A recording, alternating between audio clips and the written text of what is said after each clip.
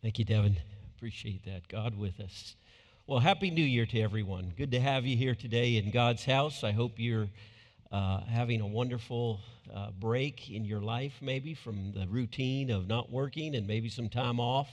And I hope you're certainly enjoying that as I have with family and friends, and it's been a wonderful time. So take your Bibles, if you will, this morning. I've prepared a New Year's Day message today, and want to just kind of jump right into it this morning. Good to see Fran down there at the front, and didn't think I'd point you out there. Well, you got all kind of relaxed, moved the chairs around, just whatever you need to do. You're here, that's right. We should be thankful for that. There we go. Exodus chapter 13 today. I'm going to preach a message today entitled Forward 2023.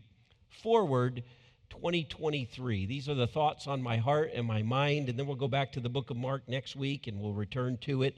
But today I want to talk about going forward in 2023. Let's all stand together. We're going to read God's word. Exodus chapter 13.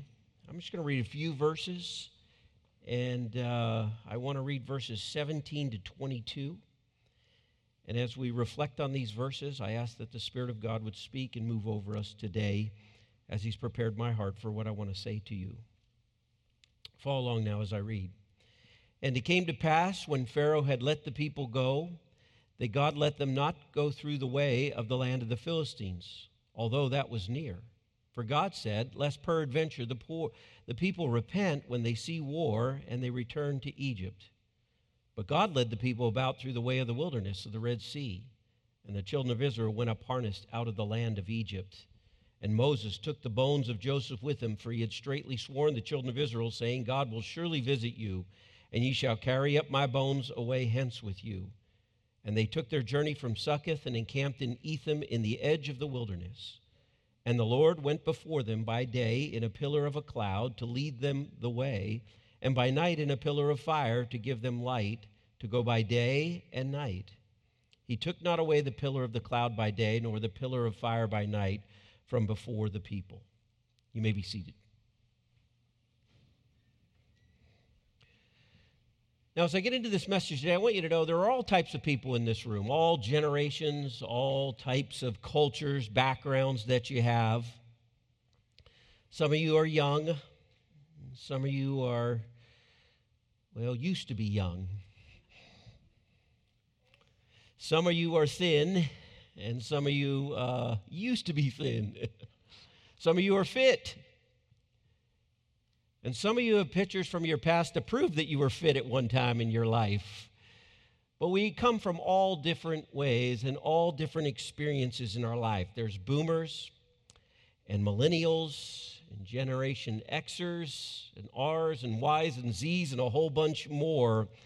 But I'm telling you this, I've learned this one thing about life. There's not a person in this room. There's not a person in this room where there is something in your life that you would want to change. There's not something in your life that you would want to change. That always seems to speak to my heart. There's always something in everyone's life that they want to change. And if you could, you would change it.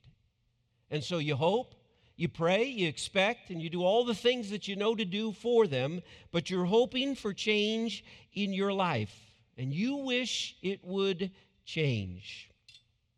Now, we have a tendency to think, especially at the new year, maybe a new day, maybe a new date, maybe a new decade, and maybe things will get better if we just kind of wait, and that'll ensure a new you. But the truth of the matter is, it's not the movement of the clock that produces the newness of life. It is the movement in your mind. It is the movement in your mind. And I want to talk to you about that today because I believe with all my heart that when I think about change and real change in our life, and as we face 2023 before us, people make all kinds of New Year's resolutions. They think about what they're going to change. And they found in statistics that by February 15th, 80% of the people drop their resolution. Just takes about 6 weeks, and they drop it. 80%.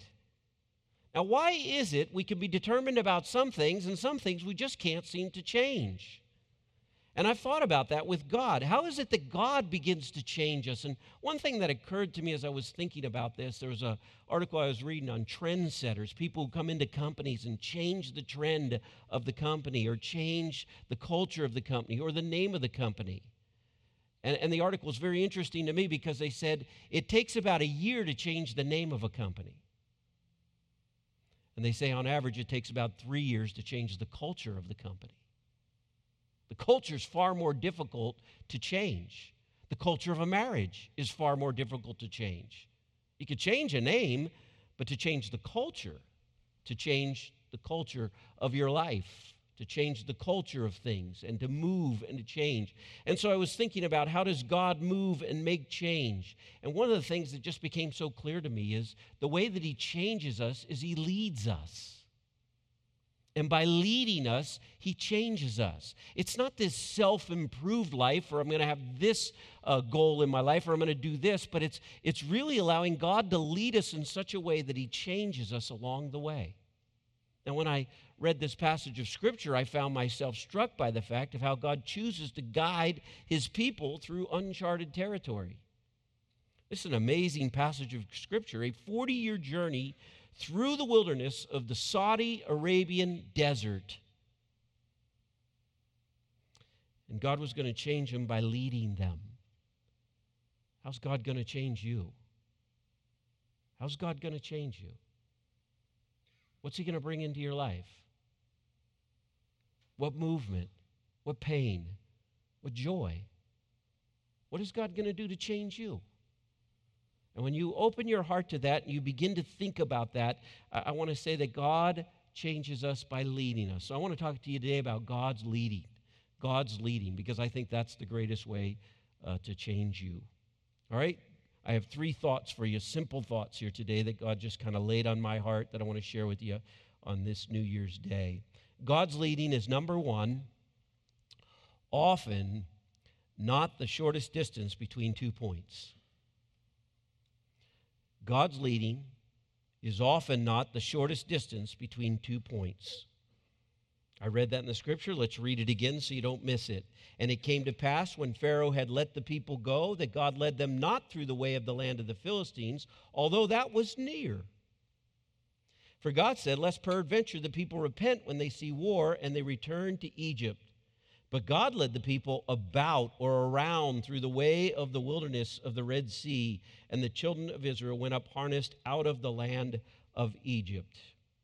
Now, if you think about this, let me just kind of give you a picture. A picture will paint 1,000 words for you.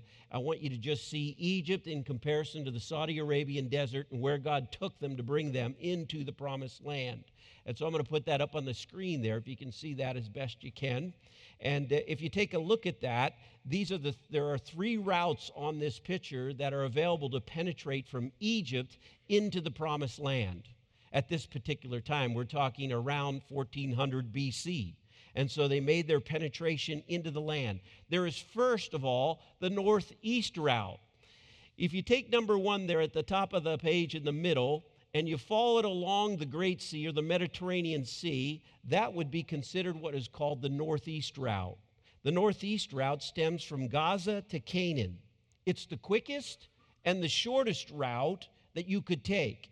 The reason God didn't take them on the quickest and the shortest route is because that land, that piece of property, was the most protected and guarded piece of property by all of the enemies, whether it was Egypt or whether it was the Philistines. And so he said, I'm not going to let them go by the land of the Philistines, because the Philistines, in order to worship God, they were a god of war. So in order to worship their God, they got to be killing somebody. So God said, I'm not going to put them into that situation. They're not ready for that. They'll repent, turn around, and say, I'd rather live in Egypt.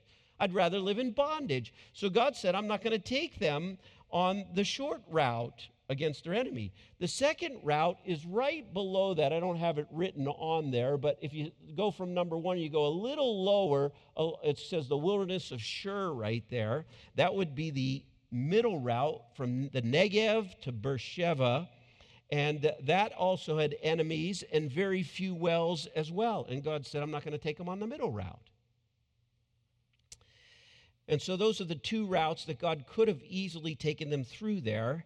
But he chose to take them on the southeast route, which is the route that is basically laid out before you as best understood by theologians and by interpreters. You cross the Red Sea. You go down the Sinai Peninsula to the wilderness of Zin. The reason that would be a way to go is because there's no enemies to face, because no one wants to live there. It's desert. It's the Saudi Arabian desert, and so you're not going to have one enemy. It's like it would feel like it was God-forsaken territory, and God says, that's exactly the way I'm going to take them. I'm going to take them on the God-forsaken way. So let me just have you get this in your heart, okay? So you get it in your heart so you can understand it from my heart as well. When God chose to take them on his journey, he took them the long way around. He took them the long way around. Now, the reason I mention that, when I came out from this pulpit to this pulpit today, and I walked from behind that curtain, I have done it for all these years. I've always gone the shortest route. I've always taken the simplest, the easiest, and the fastest route to get to this pulpit. I've done it for years. You know why? Because I've tried to live my life like that. I've tried to live my life between point A and B, get there as fast as you can, go as quick as you can, and take the simplest route. Why would you take a long route? Because that's my nature. I want to get there fast. I don't want to get there now. And I've tried to do that my whole life. My whole life I've tried to do that, and God has never let me do that. He has never let me do that. My wife will attest to this, the frustration I have felt in my life. 25 years of age. I'm ready to go. God, put me in the ministry. I've got my divinity degree. I've been trained. Here I am, world. Here's Rob Decker, a gift to you. And you know the first thing they wanted to know? They wanted to know, can you clean carpets? Can you clean carpets? That's what they wanted to know. They didn't care what I had to teach them about the Bible. They didn't care what I had to say about anything else. They wanted to know, can you clean carpets? Can you run a forklift? Can you run a forklift? Yes, I can run a forklift. And I ran a forklift, and I ran a forklift till I ran it into the ground. I mean, I've loaded more lumber off of railroad cars than I care to count in my lifetime, because that's what they wanted from me. They wanted me to run a forklift. They wanted me to clean carpets. And worst of all, they wanted me to shovel snow. They wanted me to shovel snow. If you live in Wisconsin, I promise you this, you're going to shovel snow in your lifetime. That's for sure. I mean, the snow could get 3-4 feet high. You can't just shovel that one scoop. You got 3 scoops you got to make just to get a little way done. It was unbelievable. I mean, think about that. Lord willing, I'll never live in Wisconsin again. Lord willing. You have to say that right up front. Let me tell you something. I've been thinking about that word Wisconsin. I think about it all the time. Wisconsin. Do you know, if you think about that word long enough, do you know the word snow is in the word Wisconsin? I never realized that. And you know another word in there? Sin. Sin and Wisconsin. Isn't that something? I don't know. I'm not making anything of that. I just want you to know that. But when it came to those things in my life, God's always taken me the long way around. Long way around. So when I came into this pulpit today, I told you I came from behind that curb. I walked the straightest, shortest, simplest route. This is the way I come. Just right out and right there. You know what God's done with me? God's done this with me. He said, well, I just don't think I'll let you get to the pulpit as fast as you want to get to that pulpit. I think I'll take you this way. Oh, yeah, you're going to have to crawl over some things, and you're going to have to walk over here. Yep, I want you to go over here. Why do you want me to go over here? I don't know, but that's where I'm going to put you. And then I'm just going to make you go around like this. And sometimes you're going to feel like you're walking in circles. And sometimes you're going to wonder, God, what are you doing with my life? God, why do I have to keep walking in circles? And God's just going to take you the long way around. I have resisted that my whole life. My whole life. I just want to get there. I want to get to the destination. But God has not seen fit to do that in my life. And the truth of the matter is, He's not seen fit to do that in your life. And if you've always got the short route, something's wrong in your walk with God. because he always takes you the long way around. And I can admit this. One thing I've learned going the long way, I didn't quit, I didn't turn back, and I didn't repent. God said if I took you the short route, you would have repented, you'd have turned around, and you'd have gone back and quit. It's interesting to me that the long route has built character into me in such a way that I don't want to quit.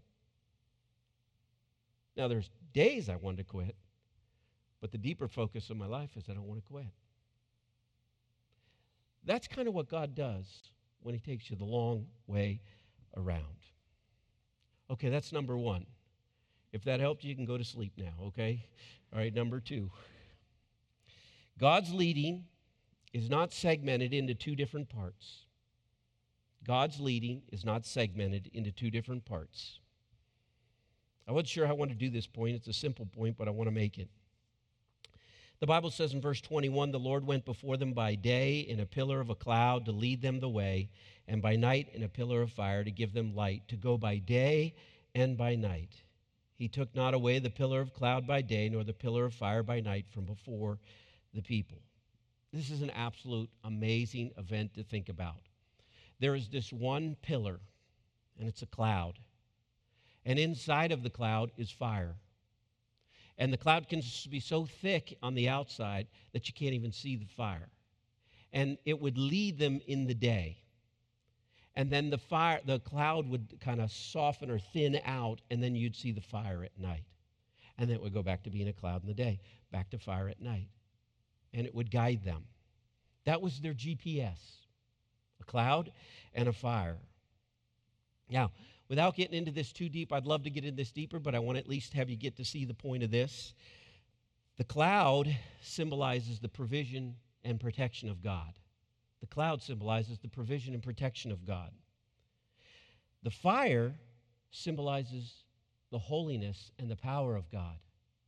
You need to see that in terms of God's character, all right? The power and the holiness of God. If I took every dictionary, every encyclopedia, every thesaurus that was in the world, and I had to choose one word to describe God, it would be the word holy. It'd be the word holy. He wants you to be holy like he is holy.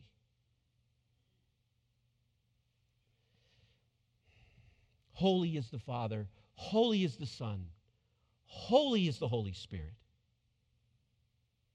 The thrice holy God of history is the very core of his character, his holiness. Corrupt is man. Corrupt is society. Corrupt is government. That's the core of us. But not God. Not God. He's a holy God. His inward character is whole and perfectly good. Perfectly good. And he takes sides against anything that's wrong because he's holy. To disregard his holiness is to put yourself on the side of sin. And God says, at my core, that's what will guide you, is my holiness. My holiness will guide you. It's an amazing thing to think about, this fire and this pillar. They could travel during the day and night, the Bible says. Now, some people like to travel at night, and there's lots of reasons we travel at night. The kids will sleep at night. That's a good time to travel. That's not a bad idea. But in the Saudi Arabian desert, it might be a better idea to travel at night than in the day, even with a cloud. Because in the daytime, the Saudi Arabian desert on average is 120 degrees. At the nighttime, the average of the Saudi Arabian desert is 38 degrees. 120, 38, 120, 38 degrees. Just try to capture that in your head, okay? What a miraculous way to lead. God says, tonight we're going to travel, not in the day. I mean, you even travel 120 degrees with shade. Let me tell you, that's hot. Okay, but God says, I've got this thing so worked out. I'm going to guide you at night, and I'm going to guide you in the day, and I'm going to perfectly in my holiness and in my provision and protection, I'm going to get you there. I'm going to get you there. Now, some of you may feel like God's leading is very limited in your life. You're not really sure what's the next step. Here's just what I want to say to you. This is the thought that God gave me. Part of the reason that may be is you're only following God by day, and you're not following Him by night. It's possible to segment your life into two parts. You got your God time, and you got your non-God time. And you only follow God in part of His leading. So, of course, His leading feels limited to you. The reality of it seems limited. God says, I want you to follow me by day, and I want you to follow me by night. When you choose to follow God, you are always moving. You are always moving. You are always growing. And when you choose faith, there is no version of you with your church friends and another version of you with your non-church friends.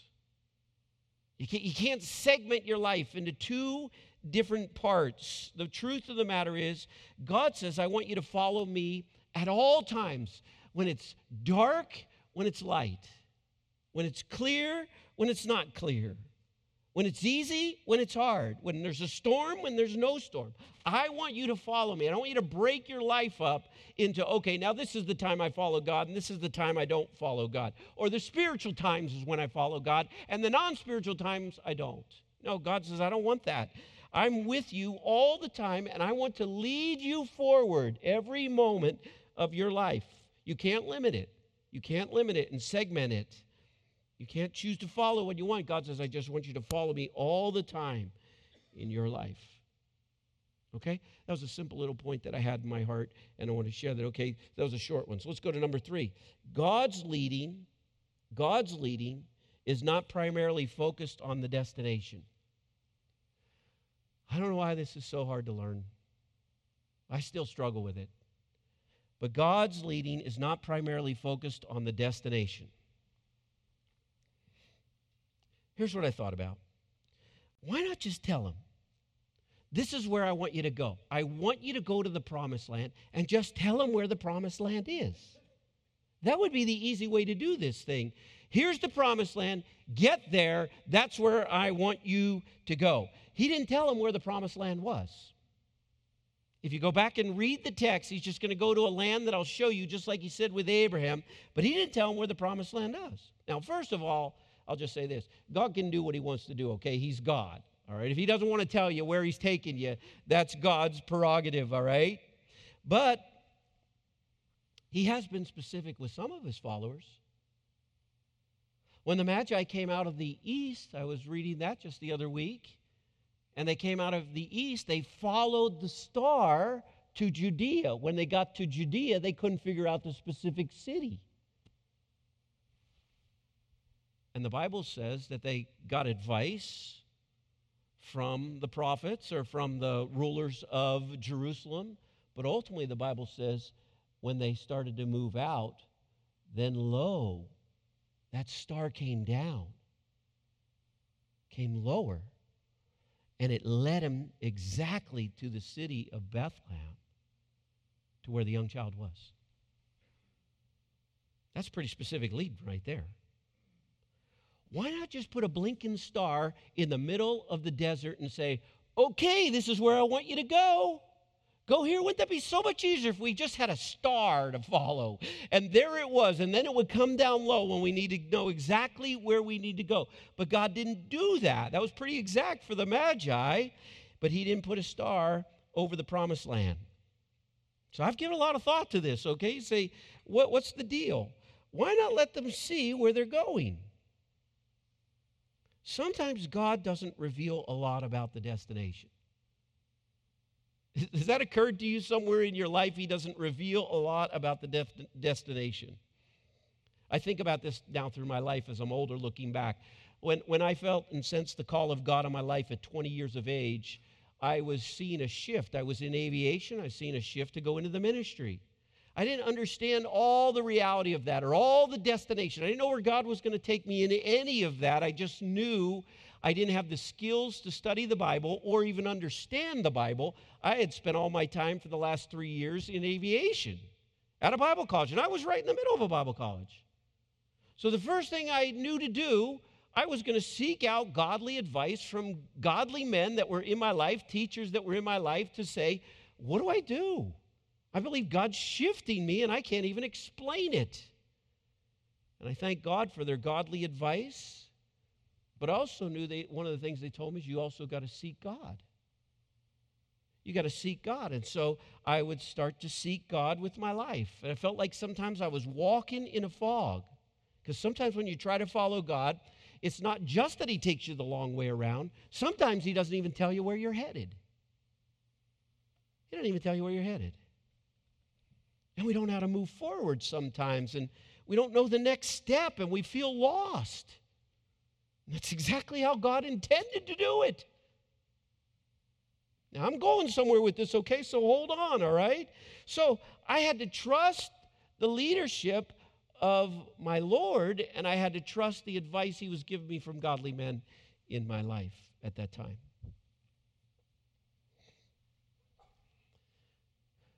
I had a flashback this week studying, and I was thinking back when I was in 9th grade. And in 9th grade, I was on the soccer team. And so when I was on the soccer team, the days I hated in soccer practice were the days it rained. Because if it rained, we didn't go out to the practice field because it would ruin the practice field. So what he did is he put us in the gym. Our coach would put us in the gym, or he'd put us in the workout room. I hated those days.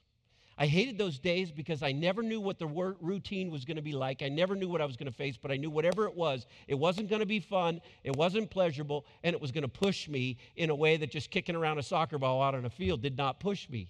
Like, for example, I was thinking about some things I used to do. We used to be in a gym this size, the length of the gym. We'd have to take our leg like this, and we'd have to sit at one end. Now, I may lose my balance here. So just somebody catch me here if I go over. But we'd take our leg like this, and we'd have to hop across the length of this gym. And then we'd have to hop all the way back. And then we'd have to do it with our left leg. And I'd have to go like this all the way up. That's as far as I'm going with that one, okay? And so it was some horrible workouts. I still remember them this day. I don't know, I had this huge flashback this week. You'd lay down on the gym floor flat on your belly, and then you'd take a soccer ball behind your head, and you'd have to rock. You'd have to rock like this, and you'd rock, and you'd throw the ball to your buddy, and you'd try to throw it as far as you could, and you could only do that rocking on your belly. The only thing that was touching the floor was your belly. I couldn't do that today if I tried. I was going to get down and try it, but certainly not in front of you. I was going to try it in my office. I didn't even decide to do that. And then sometimes every 15 minutes, he'd blow the whistle and he'd move us around. And so we're 9 to 12th graders together when it was a rain day. We'd go to the workroom, and we'd do presses and pushes. And, oh, man, we'd do that rowing machine. I hated that rowing machine. And then we'd do these, you'd pull down the thing behind your head, and then you'd pull it in front of your head and behind your head. And all along, and then he'd blow the whistle, and they had things called like burpees. You're familiar with burpees, where you got to go down into a sitting position and kind of pop back up and go down. And sometimes he'd just say, Decker, do 10 burpees, like that. And I was like, I don't think they called them burpees back then. But it was just, you never knew what was going to happen. But week after week after week in 9th grade, the reason 9th grade hits me is because it's the first time I realized all those things were creating endurance in me. And so everything I had done, I could throw the ball farther now on a throw-in. I could kick the ball farther. I could stand on one leg sometimes. It was amazing. All the things I started to learn to do, I had endurance and skill. And all of a sudden I realized, hey, this coach is no dummy.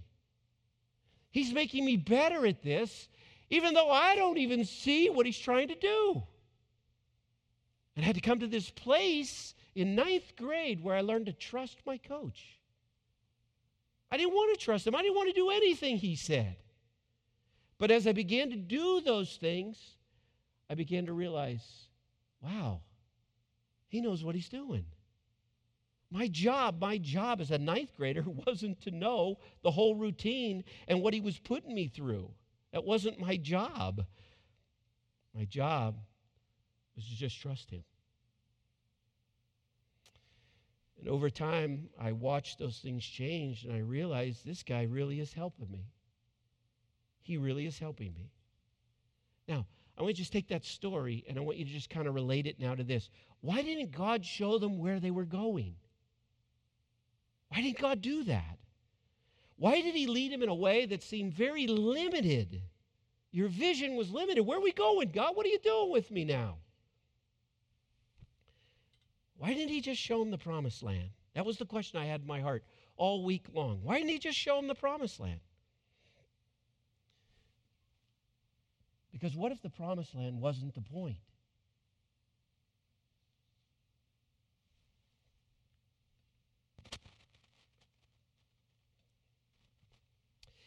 Maybe the whole purpose wasn't to just get them to the promised land.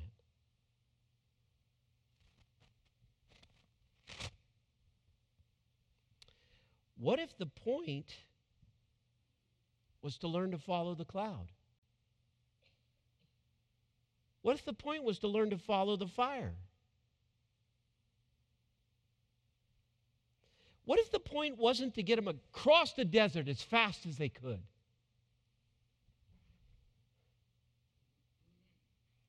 Because that's how I've wanted to live my life.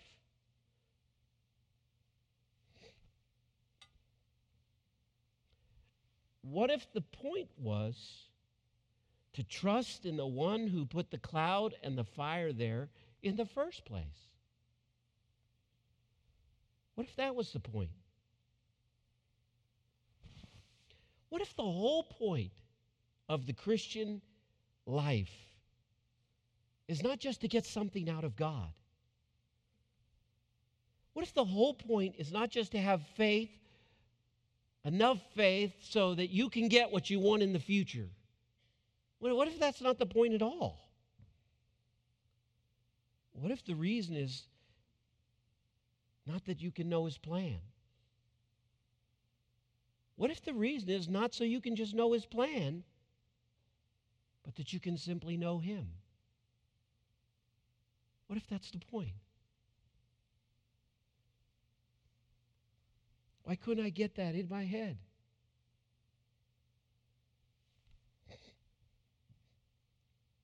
Yes, maybe God's leading feels very limited in your life. Maybe you can't see where you're going or where he's taking you. And if you're like me, you want to know the plan and you want to get to it.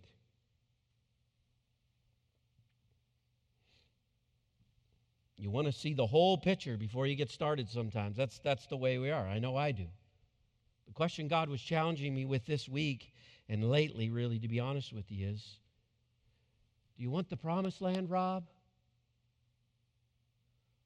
Or do you want my presence?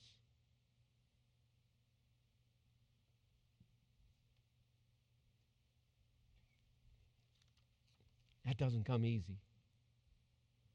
Because I'm not sure sometimes.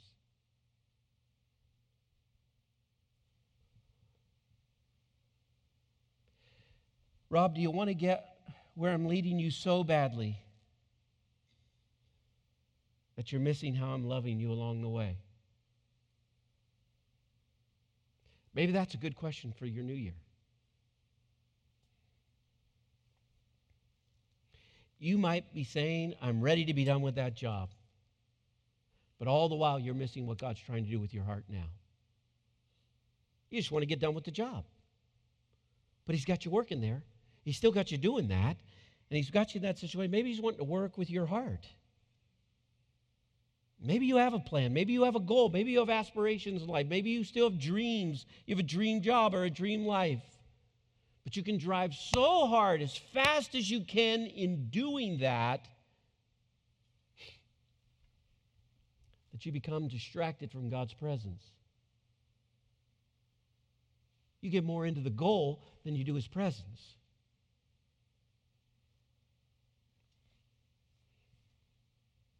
I'll just give you a little honesty from my life. Just a few months ago, I preached a sermon here. I prayed over it. I walked down to the front during the invitation. And it was like I had this overwhelming sense that the Spirit of God was speaking to me at that moment. He said to me something like this: "You missed me up there." Great sermon, good performance, but you completely missed out on my presence.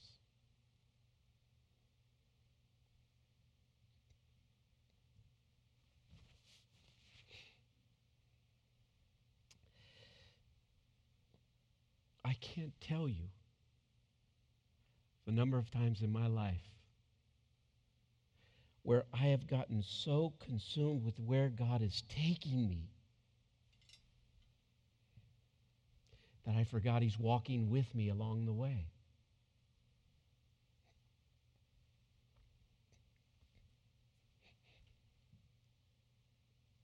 I get so obsessed with moving forward, I forget about the very one who's been with me on the journey the whole way, ever since I've been saved. The more I walk with God and move forward with God, the more I learn, while the promised land, it's going to be great. It's going to be great. The promised land is not the point. If the promised land was the point, He'd have shown it to us, and He'd have put a sign there and said, "This is where I'm taking you." But He put a cloud between the promised land and you. And He put a fire between the promised land and you. He put His presence there, and He put Himself there, because the promised land was never the point. The promised land was never the point. His presence was the point. Why is it so hard to see that? It wasn't to get to the end of the journey. It was to be in His presence along the way. God's presence is the point. It's the whole game. It's the whole game. If you have no idea where you're headed and you feel like you're floundering or wandering, it's okay. It's okay. Because that cloud and that fire is staring right at you. It's staring right at you the whole time. It's been God. It's been God staring at you in the face, saying to you, "Would you just spend time with me? Would you just see me? Would you just experience my presence?" That's how you move forward. That's how you really move forward. Before you take another step, I want to ask you today to focus on the cloud and the fire. Feel the warmth of the fire by night, feel the coolness of the shade by day, but sense His holiness and sense His presence along the way, because His presence is the point. His presence is the point. That's where the real change really begins. Getting that. That's so clear to me now. Let's pray.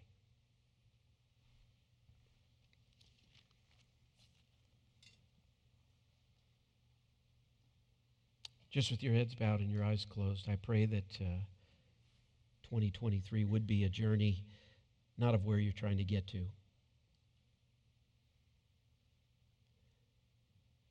but of enjoying His presence along the journey. It's intended to be more real than anything that's precious to you. It's intended to be more real than the most precious relationships you have on this earth. Find it. Find it. That's how God wants to lead you.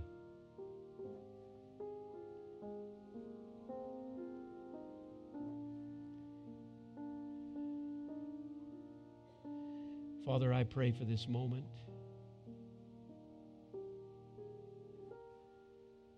It's so easy for me to be distracted by where I'm trying to get. instead of who I'm with in trying to get there.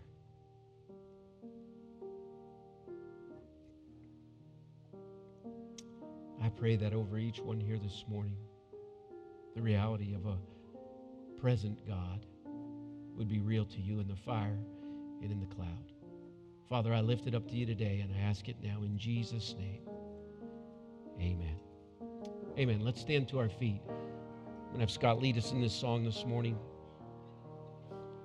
If that need's in your heart today, and God's speaking to you the way that he spoke to me, you come this morning.